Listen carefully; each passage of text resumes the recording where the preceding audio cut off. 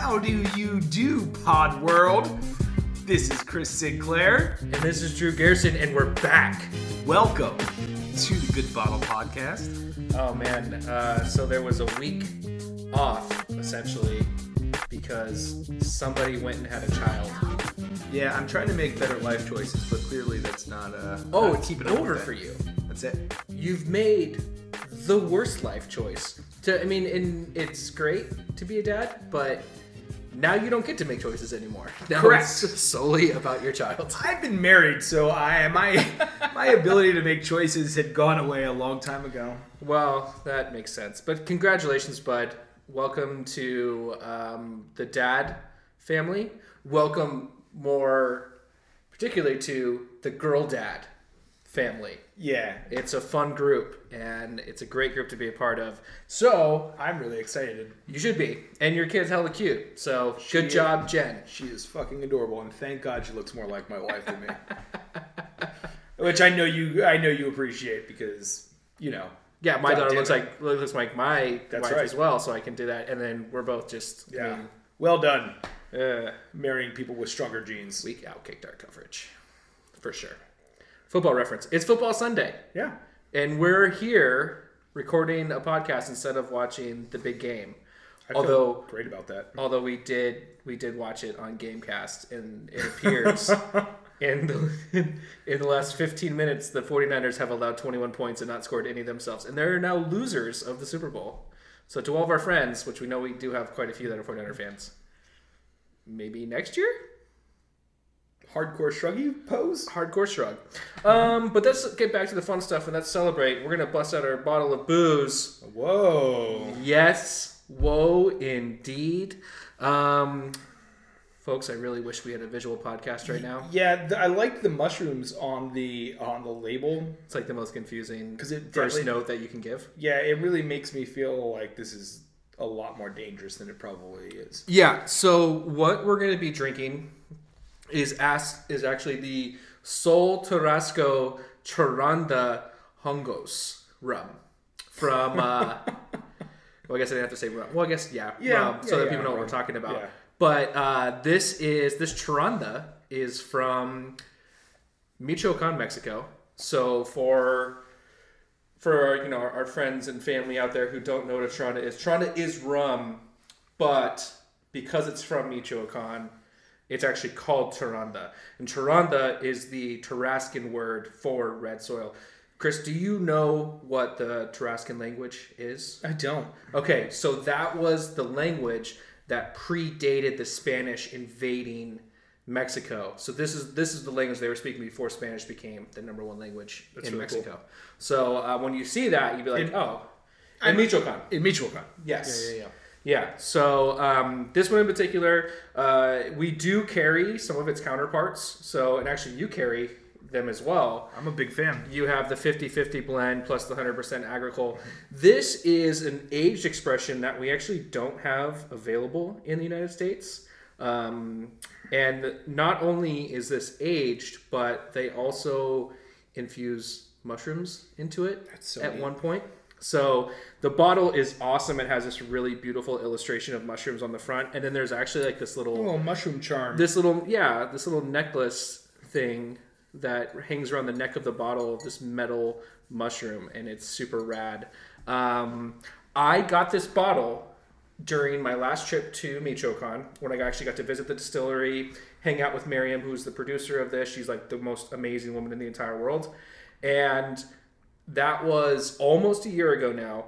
I have been sitting on this bottle since then, waiting for the right situation to pop it open. And I was sitting there getting my bottles ready today, and like, hey, what are we gonna drink tonight? And I was like, you know what? My boy just had a baby girl. Let's pop open some mushroom Charanda and see what the hell happens. That's great. So, without much further ado, we're gonna. Sorry, Jen. Tonight might get a little weird. Well, we got to be careful because this is also like the king of DUI days. That's right. And so there's actually little bits of mushroom that are going to be in our beverage as well. So make peace with that. I'm actually gonna throw a little bit more in there. Yeah, mine didn't get any. Yeah, I got all the little. You got all of it. It was bits just and floating pieces. right near the top. I'll pull one out for you and let you chew on it. All right. So again, this is a pretty fun agricole expression, and agricole, we're talking about sugarcane distillate, copper pot distillation, and again, just a really fun expression. Then at one point they throw in some mushrooms for good measure. The high esters and whatnot coming off of this right in the glass. I mean, that's intense. I know it's only 40%, but it smells like it's more, for sure. But the color is great too. It looks like a rich apple cider or something like that, or like apple juice. I got Martinelli's. It certainly doesn't taste like Martinelli's though. Holy moly! Damn, Drew, that's good. Super different, right? Yeah. The barrel aging on that it really sets it apart from the two other Charandas. Yeah, I mean, so typically when you have these types of expressions, or at least the ones that we're familiar with, Right, the ones that I carry, they're super vegetal, very bright, and this one has this really interesting calmness to it, and it comes in. There's also there's heavy vanilla notes. There's almost like this unique sweetness. I wonder if that comes from the mushrooms itself. I'm assuming they're using ex-bourbon barrels. Yeah, so this is a blend of 12, 24, and 36 months. So kind of having some different expressions along the way is kind of interesting, which I really love about what they do down there. Blending those different barrels together to kind of come to this taste profile is really cool. And I've been in their barrel room and it's super awesome. Yeah, it has a really fun finish to it, which reminds me of the last oh god damn it, Chris, the Whistle Pig, the Last Boss Samurai? Hog. Oh, yeah. The Samurai Scientist. Samurai Scientist Boss Hog has this great mushroomy quality to the finish of it. Not because they threw mushrooms in it, unlike this, where they threw mushrooms in it. Put mushrooms in it. Yeah. It's kind of neat. Yeah, I'm in just reading up on it and just trying to see other people's interpretations of it, because again, this is not a product that's available in the United States, but you can get it in the UK. And I love these notes. I'm actually reading the Fat Rum Pirates website, and he does some pretty cool reviews, and they're very well researched and stuff. So despite the horrible name, I do enjoy this guy's site. But he talks about the Charanda has the not so secret ingredient, dried mushrooms. I mean, this smells like my 20s at a house party when someone just broke out the shrooms.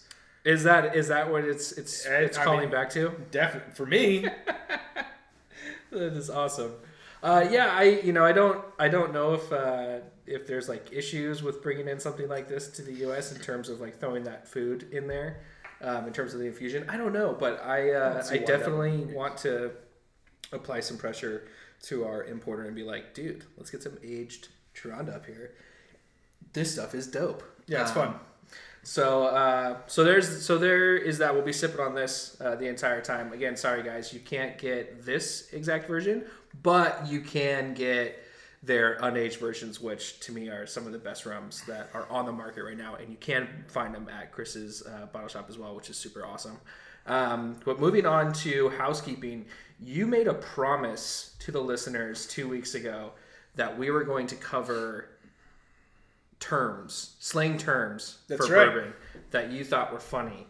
Well, I don't think it's funny. I think it's fun to go through them. I think if you're not an industry pro, hearing some of the lingo that we use and that we threw around sounds a little funny. But some of the stuff was on this list, I had never even heard of. That's true. And it kind of made me laugh a little bit. Okay, so there's 11 terms that are listed here on this page, and so I'm gonna ask you if you know what they are. Great. And then if you do, you can tell me. And if you don't, we'll read what they say it is. Okay, good. So I don't. Or you can even give an educated We're gonna guess. balderdash this. Yes. Yeah. All right. First term: juice. Juice. Juice is the liquid that we're talking about. Alcohol. Yes. Don't get too much. Okay, all right. Or too much. Unicorn. Unicorn is the hard to find booze. Honey hole. That's. Oh man. So many things. Okay, so what it is a liquor store that is both rich in prized bottles of bourbon and sells them at near or at their retail prices. Most honey holes are found on the outskirts of urban areas where they will receive a city's allocation of high-value bourbon, but with far less foot traffic. So, you will never be a honey hole. You have way too many people around you. Honey barrel. Honey barrel, I'm assuming at that point in time then is a great bourbon, great price, or great juice, great price. That's hard to find, or not necessarily. It is unrelated to the honey hole. The honey barrel is something out of the old bourbon lore. It is the platonic ideal bourbon barrel created by unscientific, quote-unquote, know-it-when-you-taste-it fusion of temperature, rickhouse location, age, distiller, know-how, and luck. So, great. Yeah. So I guess if you could be like, you taste something you really like, it's a single barrel expression, you'd be like, man, that's one hell of a honey barrel. You know, that could be what you say. Fake tan. Fake tan is color added. Yes. Tater. Tater. Tater. I don't know. A tater is a sign of the times, the latest word in bourbon whiskey parlance. A tater is an enthusiast who perpetuates a category's newly found hype culture. Taters are the type to run to a liquor store upon hearing a bottle is getting hot, like let's say if it won an award, and buy a case for the sole purpose of reselling it. For a more complete list of tater moves, check out Tater Talk 81 and counting signs. You might be a tater. Where did that come from? Well, I think I definitely see it in a lot of groups where you see people, because people are like painfully honest on these pages, right? So I've watched numerous people come in and be like, hey, I'm new to bourbon, what should I buy, and stuff like that. And then within 3 months, like, they're talking as if they've been doing it for years. But why tater?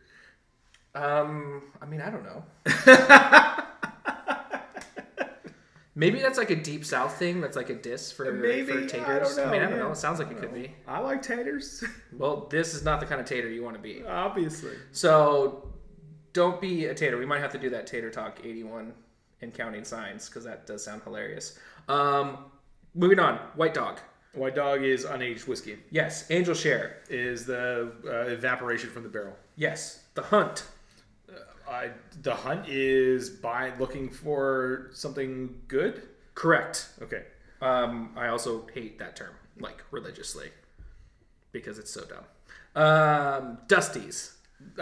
Shit that sits on the shelves. Yes. So the way that they describe it here, bottles of old out-of-production booze that's been sitting in a case at the back of the shelf or long buried in someone's liquor cabinet. Hunting dusties is a graduated form of bourbon collecting, a practice that requires foreknowledge of what was made in the past and valuing, of course, where it might be hiding.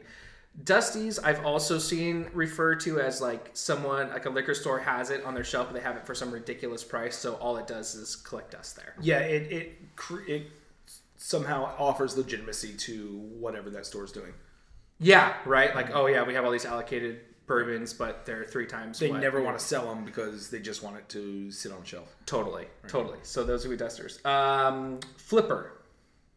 All right. Someone who buys and sells booze? That is correct. Now, that is the end of the list. One that I think other people should know of is museums. Museum. Museum is also kind of an extension of the Dusties kind of thing. It's where you have all these bottles that will never leave that place because they're priced so egregiously that no one would ever buy that. Sounds like a really smart business model. God, I think so many different places are guilty of that in like numerous ways. So even if it's not necessarily like a Dusty situation where something's like too expensive, but let's say I go into a place and they're like, oh, well, I'd really like to take in your mezcal gin, whatever, but I have so many of these right now. I got to wait till I get rid of them to do something with it. I'm like, well, what are you doing to get rid of them? Well, nothing. Oh, great. So they're going to sit there for another 3 years while you do nothing with them. And I just, I feel like there's just a certain point, like after that invoice has been paid and it's been sitting on that shelf for numerous years, it's like that thing is costing you money. Oh, definitely. Yeah. I mean, that's real estate. Yeah. And it's just like, you could have something that you actually want that you could push, but you're like, well, 3.5 years ago, the former bar manager bought this gin and I don't know what to do with it. It's like $2 shots, bro. Get rid of it. Break even. Just get rid of that bottle. Yeah. So there's that. One other housekeeping thing. We are working on the sound issues, and I appreciate anyone and everyone who has continued to deal with us in those things. You would not believe how much time we spend on this, and then eventually just throw our hands up and go, F it, we're just going to do it this way, and hopefully it sounds okay. Yeah, and that's why most of our episodes sound fine. Yeah. Not great. They're fine. Eventually, when we get that sponsorship, we'll hire and so really, this is on you guys because none of you are paying for us to get into a sound booth. So figure it out. We will figure it out. And with figuring that out, we are going to jump right into our stories, and we're gonna kick this off with The Spirit Business, which is a publication within our industry. Also has a very engaged website as well, which you can check out. Has released the entire list of the most innovative brands of 2019. So what we're going to do is we're going to go through the top 5. And then Chris is going to give some of his highlights of other ones that are on there. It actually is a really cool list. It's a really neat list of things to check out. And I think it's important for people to look at this stuff because if you are running a bar program or if you're looking for some way to make, a cocktail stand out, go through this list because there's some really cool stuff on here and maybe things you haven't considered. So with that being said, we're going to start at number 5, and this is Acorn Drinks. This is the first dip into non-alcoholic aperitifs. Now this is a company that's making this is Seedlip, and they have 3 expressions right now: 100% English grown grapes, pressed early and blended with appetite stimulating herbs, roots, and bitter botanicals. We talked about Acorn on a previous episode. Did we? I believe last season. Yeah, last season. Yeah, I don't remember that, but good for them. So like, I have smoked cherry wood, vanilla, cola nut, and chinoda. Neat. So that's the number 5 for most innovative brand. At number 4, you have Ichiko Satan, maybe. This is actually something that I do remember talking about to a certain degree. This is a Japanese spirit which is similar to sochu, whereas sochu is around 25% ABV. This one is closer to 43%, so definitely a lot more cocktail friendly. This is something that's been used in like RTD cocktails and things like that already. So that is what's coming in at number 4. At number 3, you have the Never Never Black Juniper Amaro. This is from a South Australian distillery where they are taking different components of juniper, roasted juniper, spent basket juniper, and then a juniper from a gin production run, and then fresh juniper, all put together, steeped in neutral spirit, and then hand pressed into extract flavor. The thought process is they want to get people into Amaro by having a flavor profile of juniper in like gin to bring more people to the portfolio or to the profile. Yeah, I mean, it's juniper 4 ways, which is pretty neat. I never would have thought of roasted juniper, but sure, why not? Yeah. I really want to try this. This sounds really fascinating to me. Yeah, and that's kind of like the theme throughout this entire list, right? Is that there's just so many interesting, cool things. This next one is called Air Vodka. I need you to strap in for this one. Which made me, I mean, I looked at the name and I guffawed pretty hard. You guffawed? I guffawed. What does that mean? That's my laugh. That's my my loud, sharp laugh that I have that is so just silky smooth. I rolled my eyes. But that's fair because I did the same thing. Okay, so like I said, strap in for this one. This is a Brooklyn-based technology company and lifestyle brand. Dope. So the eyes continue to roll. This vodka was dubbed the first carbon-negative vodka.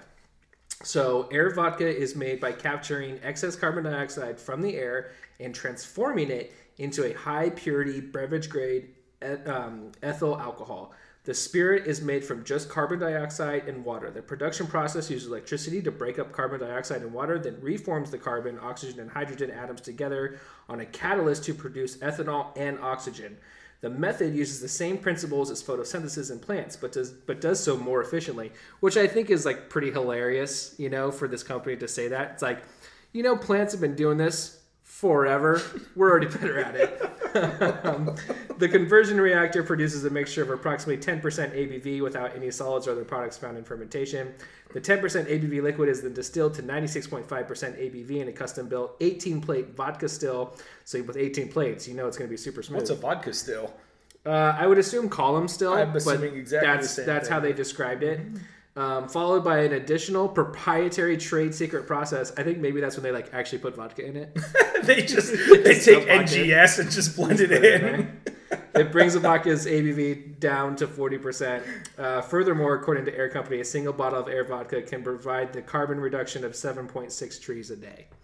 So, I mean, I like where their head's at. Yeah, and as someone who considers himself somewhat of an environmentalist, trying to do just the little things, I mean, if I drank vodka, I would drink air vodka. I drink vodka, and I would like to taste this. Yeah, so that way I can laugh and maybe also enjoy it. Yeah, it's like I said, it's a lot to digest. It's a lot to digest. Yeah. But that brings us to number one. Not for the environment, Drew. No, that's true. Stupid trees. They should just have been making vodka the whole time. So the number one innovative spirit of the year. Are you ready for this? I'm so ready. It is the Hayman's Small Gin.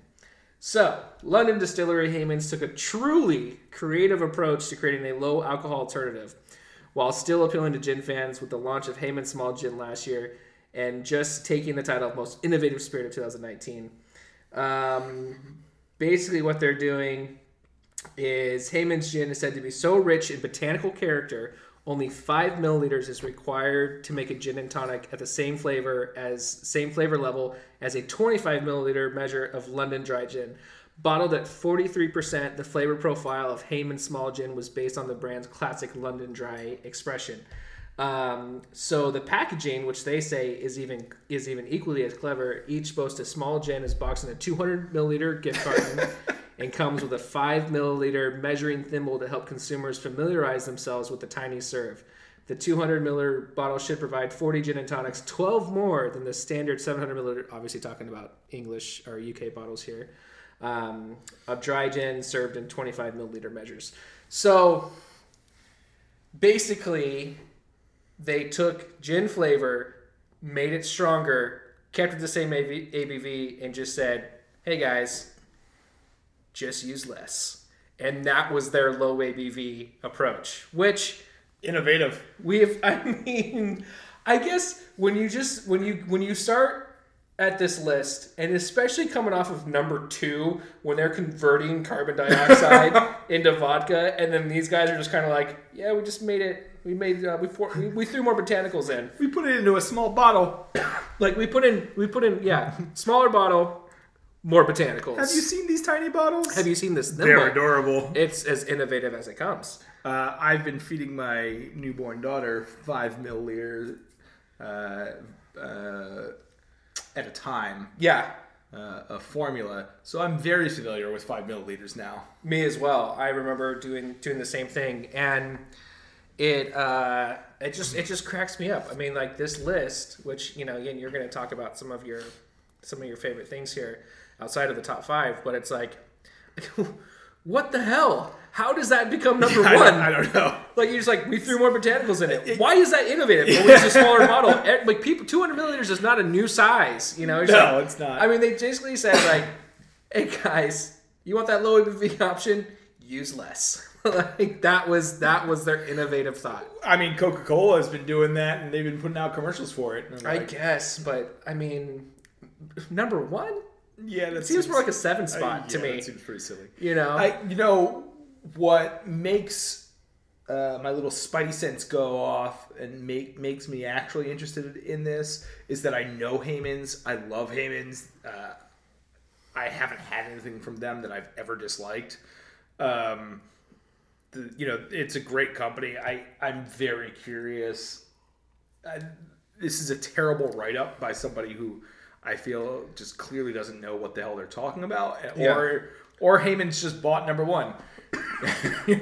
Which I don't think is probably the case. My guess is they actually did something really cool, and whoever is writing the copy on this just doesn't really get it. Yeah, I mean, they do have a picture of the packaging. Yeah, it looks like a Heyman's bottle. And yeah, it's a Heyman's bottle, but it has this little adorable thimble. Or if you are into Peter Pan lore, that is a kiss. You can give someone a kiss of gin. Oh, that's really adorable, Drew. Right? Yeah. Callbacks, baby. And that Disney Plus is really paying off, huh? Oh, dude, so much.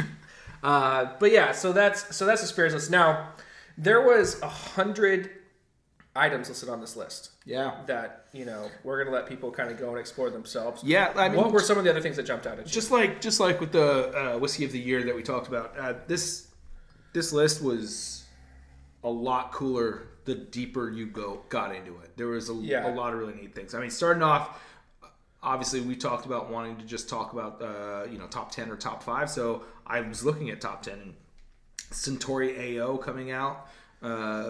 Which is a really cool project. It's a neat project. We all, not all of us, but you and I know, Drew, that Japanese whiskey sources a lot of whiskey, ages it in Japan, calls it Japanese whiskey, right? Yeah. So in this project, my gut instinct was, oh, nice, they're admitting it now because they're taking whiskey from around the world, barreling it and calling it Centauri AO. Right. I think they're probably it's going to be a little bit more in depth than that. I don't think it is, but go on. Well, I think they're finding whiskeys and they're just maybe they're not aging it; they're just bottling it then and sending it off in a new package. But this Centauri AO wasn't the only one on the list that also had that same MO. There was another one I think down in the 30s that also shared similar,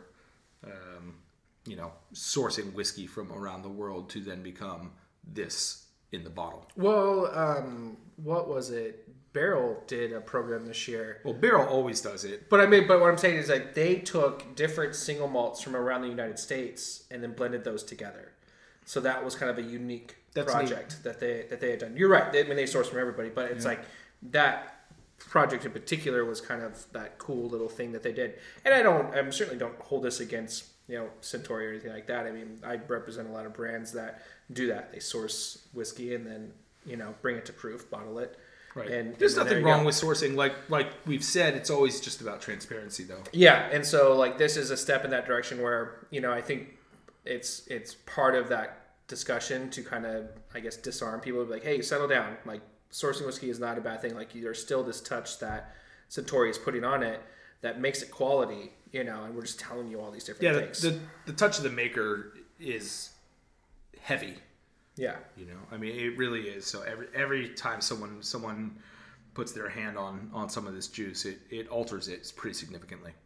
Going down the list as well, Don Julio Reposado aged in a Lagavulin cask. That's just cool, man. Don Julio is one of my favorite tequilas. I love the Reposado. Lagavulin 16, I've said for a long time, is my desert island scotch. So right.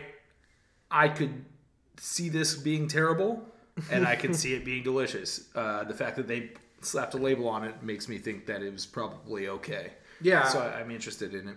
Yeah, I think it's gonna be fun. It's definitely something I want to try and see if there's any of that sweetness that Don Julio has and how that complements the peat from the cask. Yeah, well, Lagavulin itself also has that sweet finish to it as well. Yeah, so I think and that's part of like Diageo's efforts to expand the rules when it comes to Scotch production and stuff like that. I mean, they also have a Buchanan's barrel that they did in a Don Julio cask, so kind of a switch up there. And then other brands that have done stuff like that, like Mount Gay did an Islay cask. That's right. Finished rum. And recently we just tried the new Milk and Honey, Israeli single malt that had a little bit of like slight peat to it, that was finished in a very prominent cask that is not allowed to be publicly discussed. So I'll tell you off mic. So there's some really cool stuff that's happening, and I think I'm always going to be a proponent of doing these different barrel aging types and finishes and stuff like that, because especially when you're a brand like Diageo, like you just have so much juice. Buzzword. Is that like, are we doing Pee Wee Herman's word? That's exactly where I went with it. I wish we would have discussed it earlier. Whoa! Yeah, thank you. We'll have one every time. But yeah, I think it's one of those times where you want Diageo to do it because other smaller brands might not be able to take the same risk. And I mean, you have brands like Kilchoman that does really cool stuff like that. Edradour does the same thing. That they do love to experiment with barrels, but they don't have that reach that Diageo's going to have. Well, Diageo already owns all of the raw materials that's necessary for doing it. So why not just experiment? Yeah, and try some different things out. So I think it's cool to see stuff like that. And then again, from a bar perspective or a liquor store perspective, if you have people who are Don Julio drinkers that also happen to be Scotch drinkers, like, hey, here's the marrying of these two worlds for you. Yeah. Or offering things that just a little bit outside that box. You have like a special whiskey flight that month or whatever. It's kind of cool to have projects like this. So now, you mentioned one other trend that seemed to permeate through the entire went through the whole list. thing, man, and that was cannabis and hemp and CBD all the way through the list, right? Which if you're using cannabis and hemp as a flavor, I'm all for it. Mm-hmm. It's related to hops, so by all means, go ahead. That wasn't really what we saw through this list, though. Well, we saw more CBD than anything going through this list, and I don't get it.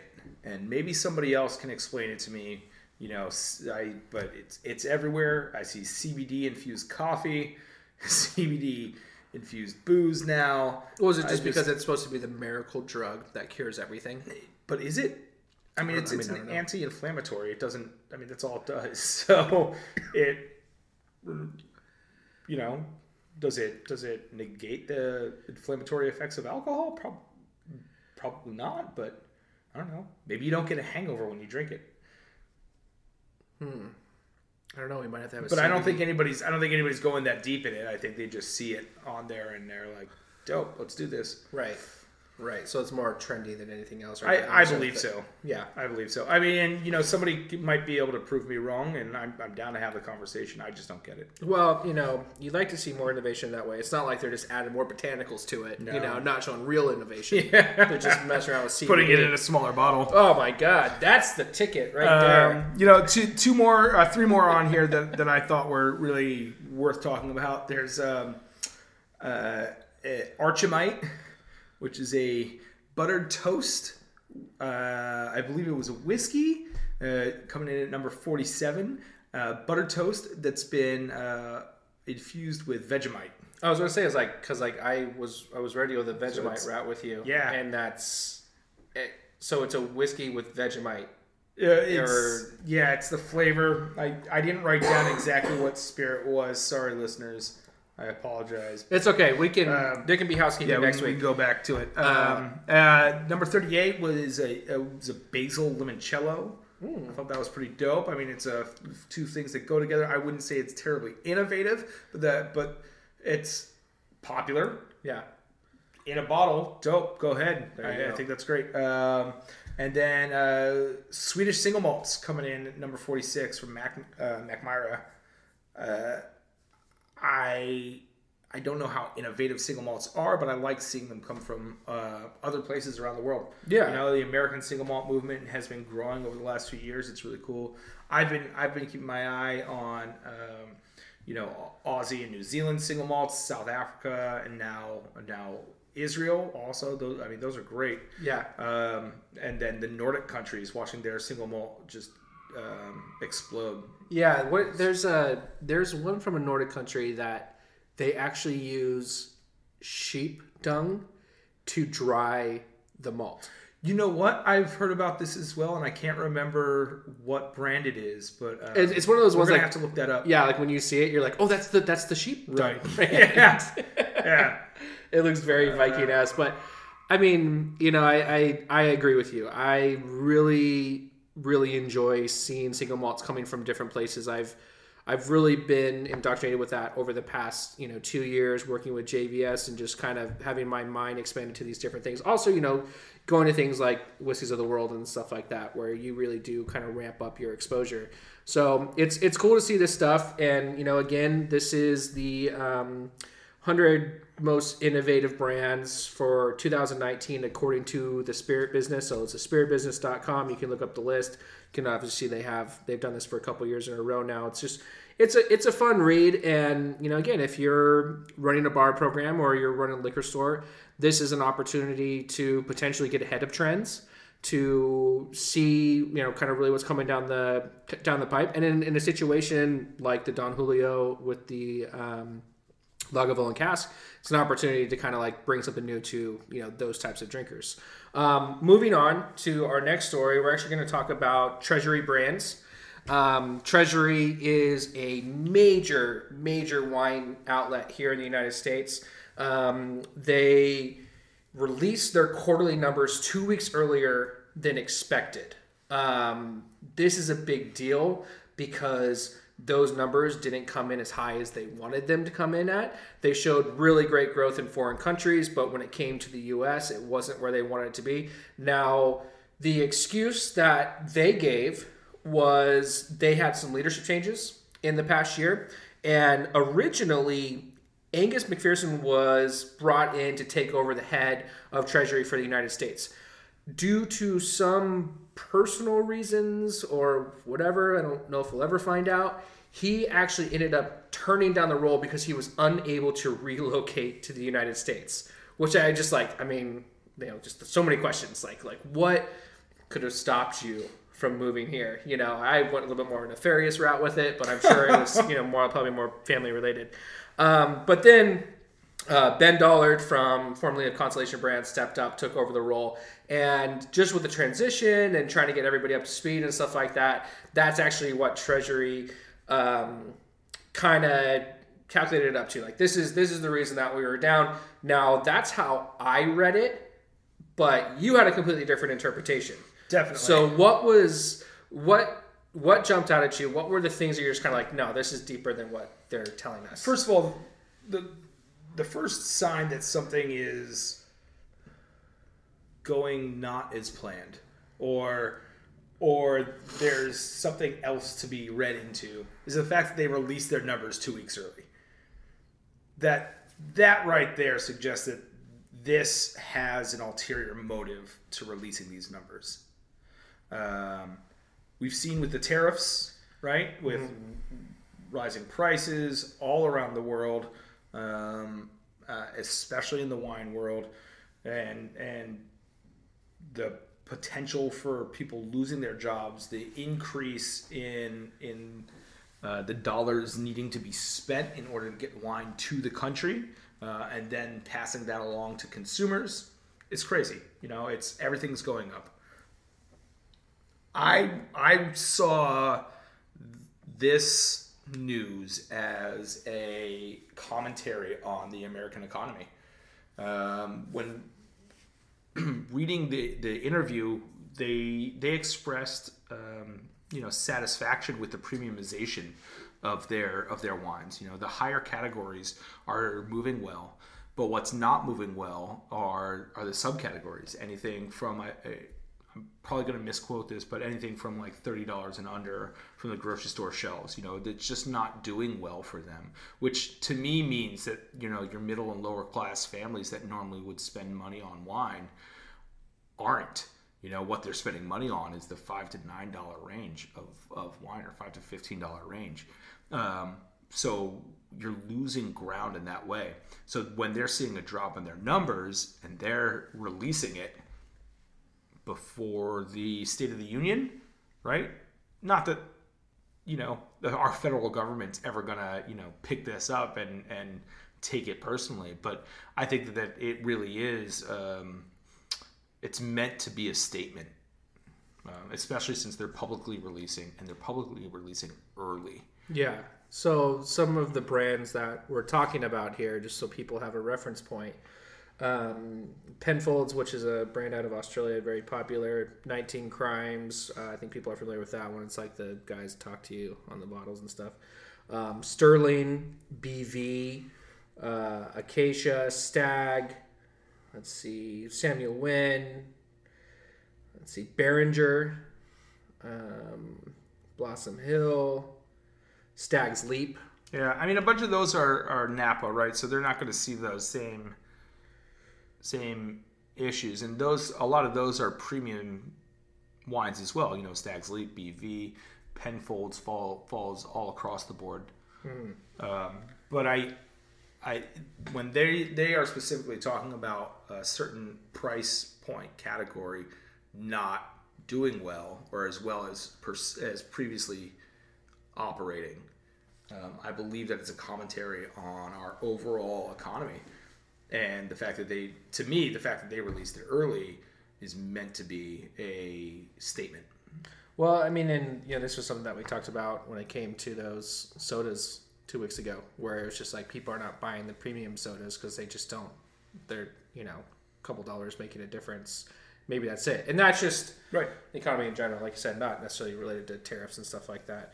But we'll have to wait and see if at the end of the day, like, there was still growth, but just comparatively, like we were talking about with Fever Tree, but comparatively, well, and in the wine sector too, something like that it harkens to a slowing down for sure. And wine, a lot of these wine labels are going to be just fine, but the potential for people losing their jobs in this country is pretty strong. Right.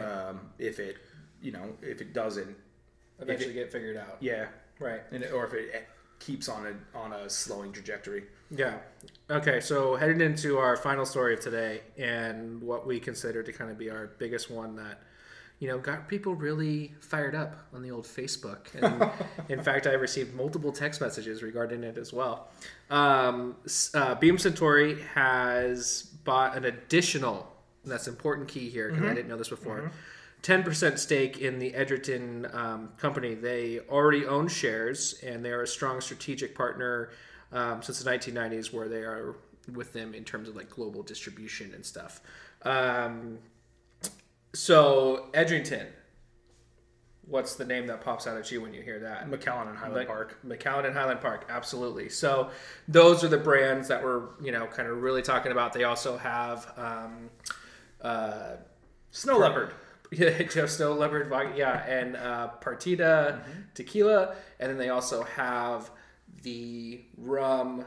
Oh, gosh, totally blanking on it right now. Starts with a B. Me too. I'm blanking on it as well. Producer credit, but anyways, so obviously this is a pretty well established company. And initially, when I read it, it was something I was like, oh man, like here comes the takeover. Brugal rum. Oh, Brugal. Yeah. Sorry. So I was thinking to myself, here's these power moves that Beam Suntory is making. Beam already owns a ton of stuff. This is them getting a stronger foothold. Definitely had a lot of people reach out to me about that and just kind of be like, well, they're actually majority owned by a trust. So it is the Robertson Trust, which is the biggest grant making trust in Scotland. And this Edgerton is owned by the trust? Okay. Yeah. And they're saying that this money will be used in order to issue more grants, as well as I think some of the money will be going to the employees as well, or at least that's how the article read. Yeah.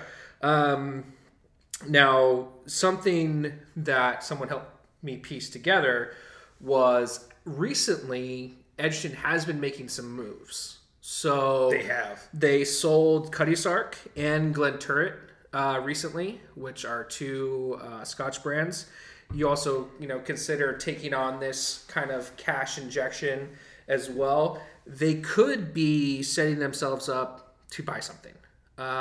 This reminded me of Diageo a couple years ago when they dropped all of their wineries and a lot of their public buildings that they had owned.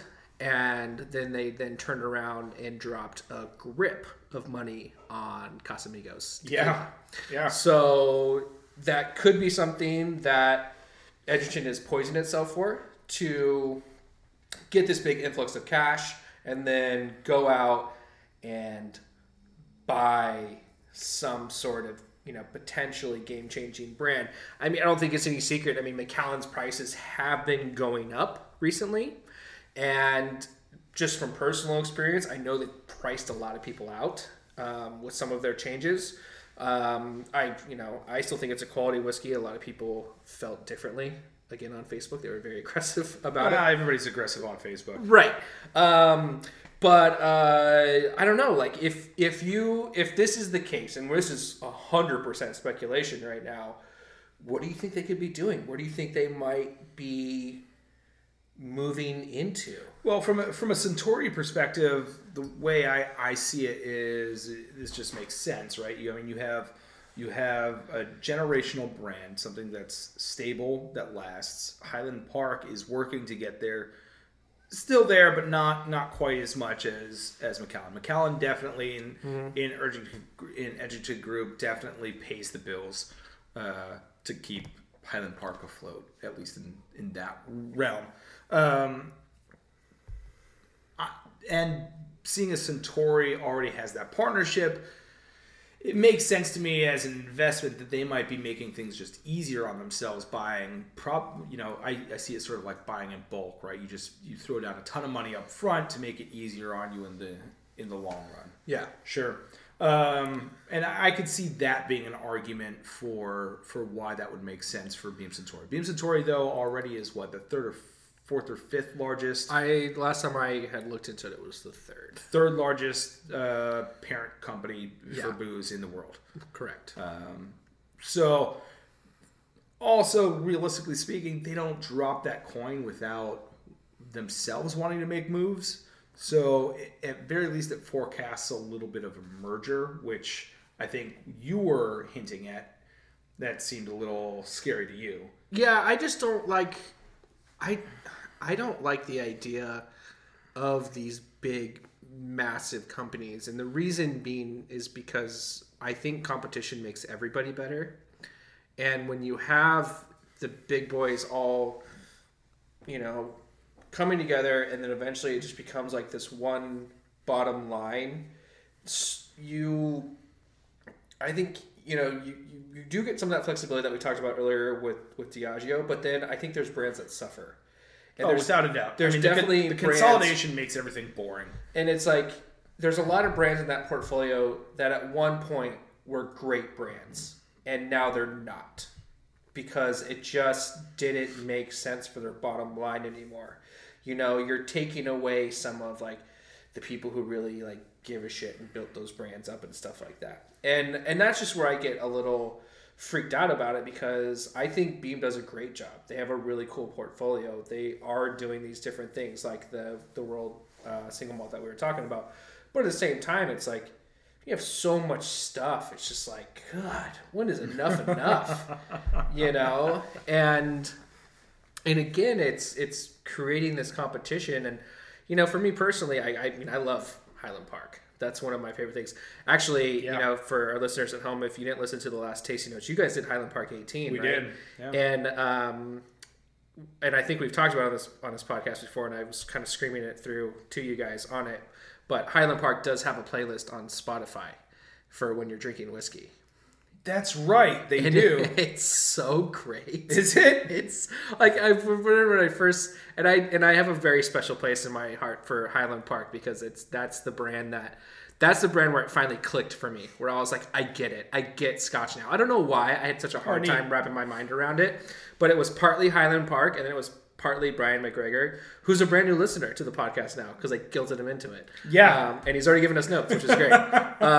But so those are the two guys. Those two factors that really got me into it. And so when I saw that they had done a playlist on Spotify, or I'd heard about it maybe via Twitter or something, I was like, it sounds cool, but it also sounds like it's going to be really stupid. Like, how does that make any sense? And then I started listening to it, and I was like, I really want to drink some whiskey right now. I don't know why. So it's really cool. So on Spotify, look up Highland Park. I can't wait. And it's a really great playlist. But I was thinking about that when you guys were doing your tasting notes. And I was really jealous. I was like, oh, man, you're sipping on Highland Park 18, and you brought me some bullshit pear thing when we did it. Hang on, man. That was not bullshit. That was ancient. Or we thought so. Then there was all kinds of plastic in it. We're like, it's actually not that old. So yeah. So, you know. Fuck me for trying, right? Yeah, definitely. So, you know, kind of bringing it all back. So yeah, so they make this big move.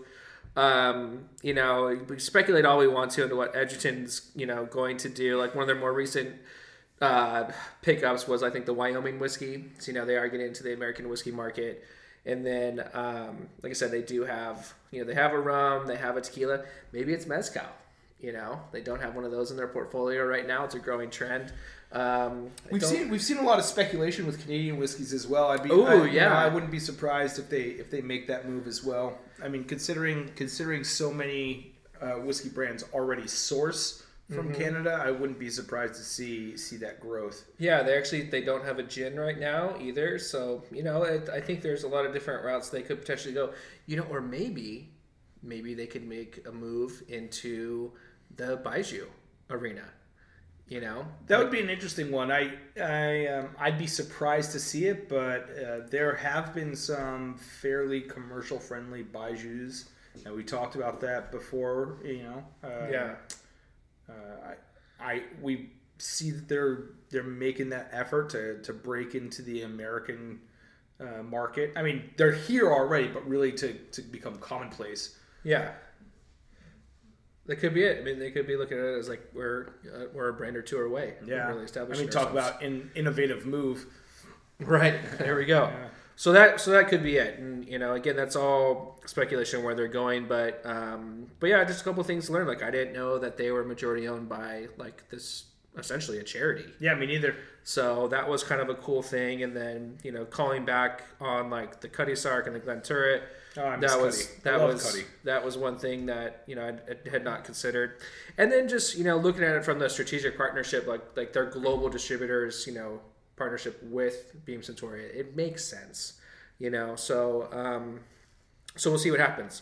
So that wraps up our story. So now what we have to do is we have to talk shit about Brad Peters. Easy. Where do I start? So I wanted to share one of my favorite things about Brad that at times can be hugely inconvenient for everybody else.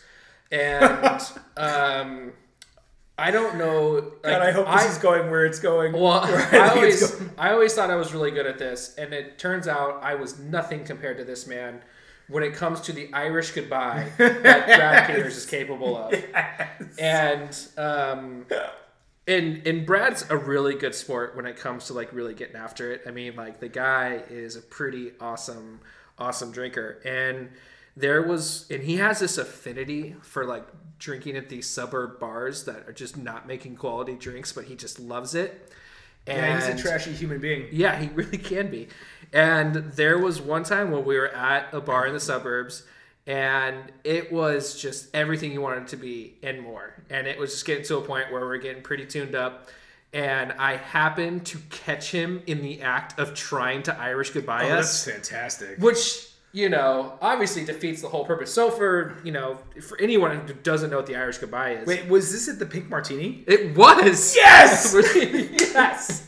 Yeah. And so, so the Irish goodbye, you know, anytime that you try to leave a party, it's difficult, right? So the Irish goodbye is you just leave. You don't say goodbye to anybody or anything like that. But when you get caught in an Irish goodbye, not a good situation. Because in this scenario, he's ditching all of his friends. And I was like, wait, are you Irish goodbying us right now? And he's drunk. No. And then got like a little indignant about it, you know? It was just like, because you could tell he was pissed that he kind of got caught in the act. You know, because that's just what he's done it to me numerous times before. Oh. So I don't know if I have like a radar for it now. I was like, when is he going to try to leave us? Well, I'll give you at least a couple visual clues. First of all, Brad is a very jolly drunk.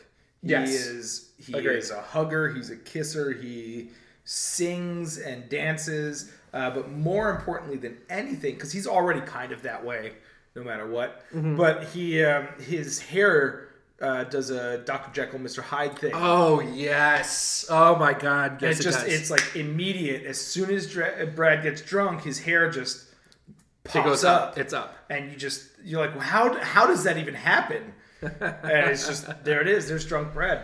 Yeah, I used to have a thing where, based on where my hat was at on my head, that was like, oh, Drew's like halfway to gone right now. Like it's that was my measuring stick. But yes, the worst part about Brad wanting to leave a party is not that Brad wants to leave a party. It's the fact that he orders 10 drinks and then doesn't pay for them.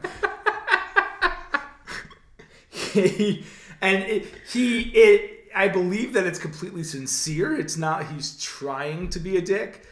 He's just innately a dick. Yeah. He just orders them and then leaves. But he's like, I did everybody a favor. Like everybody's next drink is already here. Yeah, because they're all now distracted in having a drink that he can leave. There's his opening for the Irish goodbye. That's right. So what a motherfucker.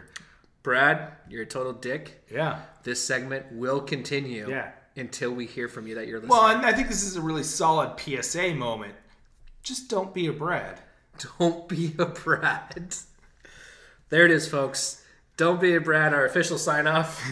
Don't be a Brad 2020. From now on.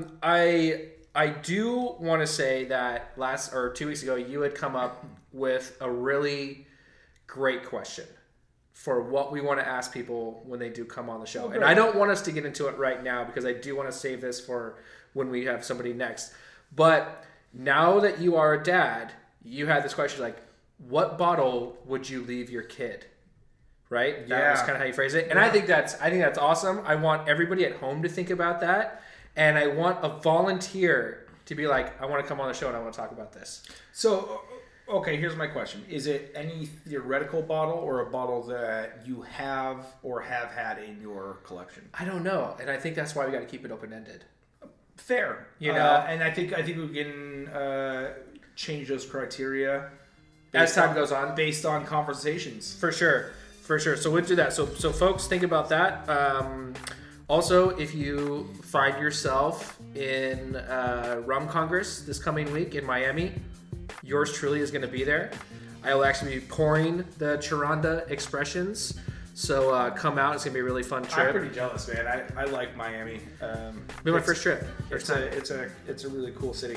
Yeah, so I'm really excited. There's a lot of people who I've like cultivated friendships with via the interwebs that will finally be able to consummate that friendship in real life.